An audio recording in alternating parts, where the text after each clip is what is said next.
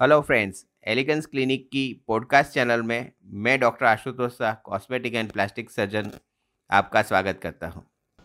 आज का जो टॉपिक है वो है रिवीजन हेयर ट्रांसप्लांट। दोस्तों, रिवीजन हेयर ट्रांसप्लांट की ज़रूरत तब पड़ती है जब आपका पहले हेयर ट्रांसप्लांट हो चुका है और उसके रिजल्ट से आप सेटिस्फाइड नहीं हैं।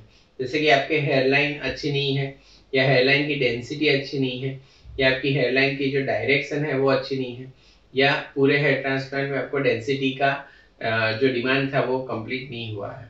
तो वैसे केसेस में आप हेयर ट्रांसप्लांट को रिवाइज करवा सकते हैं।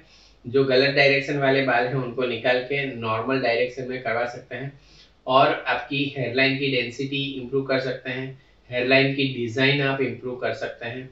हेयरलाइन में अगर आप बाल थोड़े चाहें तो डलवा सकते हैं। तो ये पूरी प्रोसीजर है वो आप रिवीजन हेयर ट्रांसप्लांट के नाम से जानी जाती है। रिवीजन हेयर ट्रांसप्लांट के लिए आपको किसी एक्सपीरियंस डॉक्टर की ही ज़रूरत पड़ती है, क्योंकि ऑलरेडी पहले हेयर ट्रांसप्लांट में आपके काफ़ी सारे फॉलिकल्स या ग्राफ्ट यूज़ हो चुके हैं।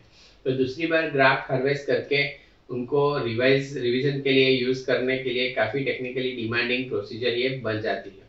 Revision hair transplant Elegance clinic में हम काफ़ी सक्सेसफुली काफ़ी सारे लोगों का कर चुके हैं। अगर आपको ये पॉडकास्ट अच्छा लगा तो आप इसे लाइक करें और फॉलो करें, और हमें कांटेक्ट करने के लिए 9879546805 ये नंबर पे आप कॉल कर सकते हैं।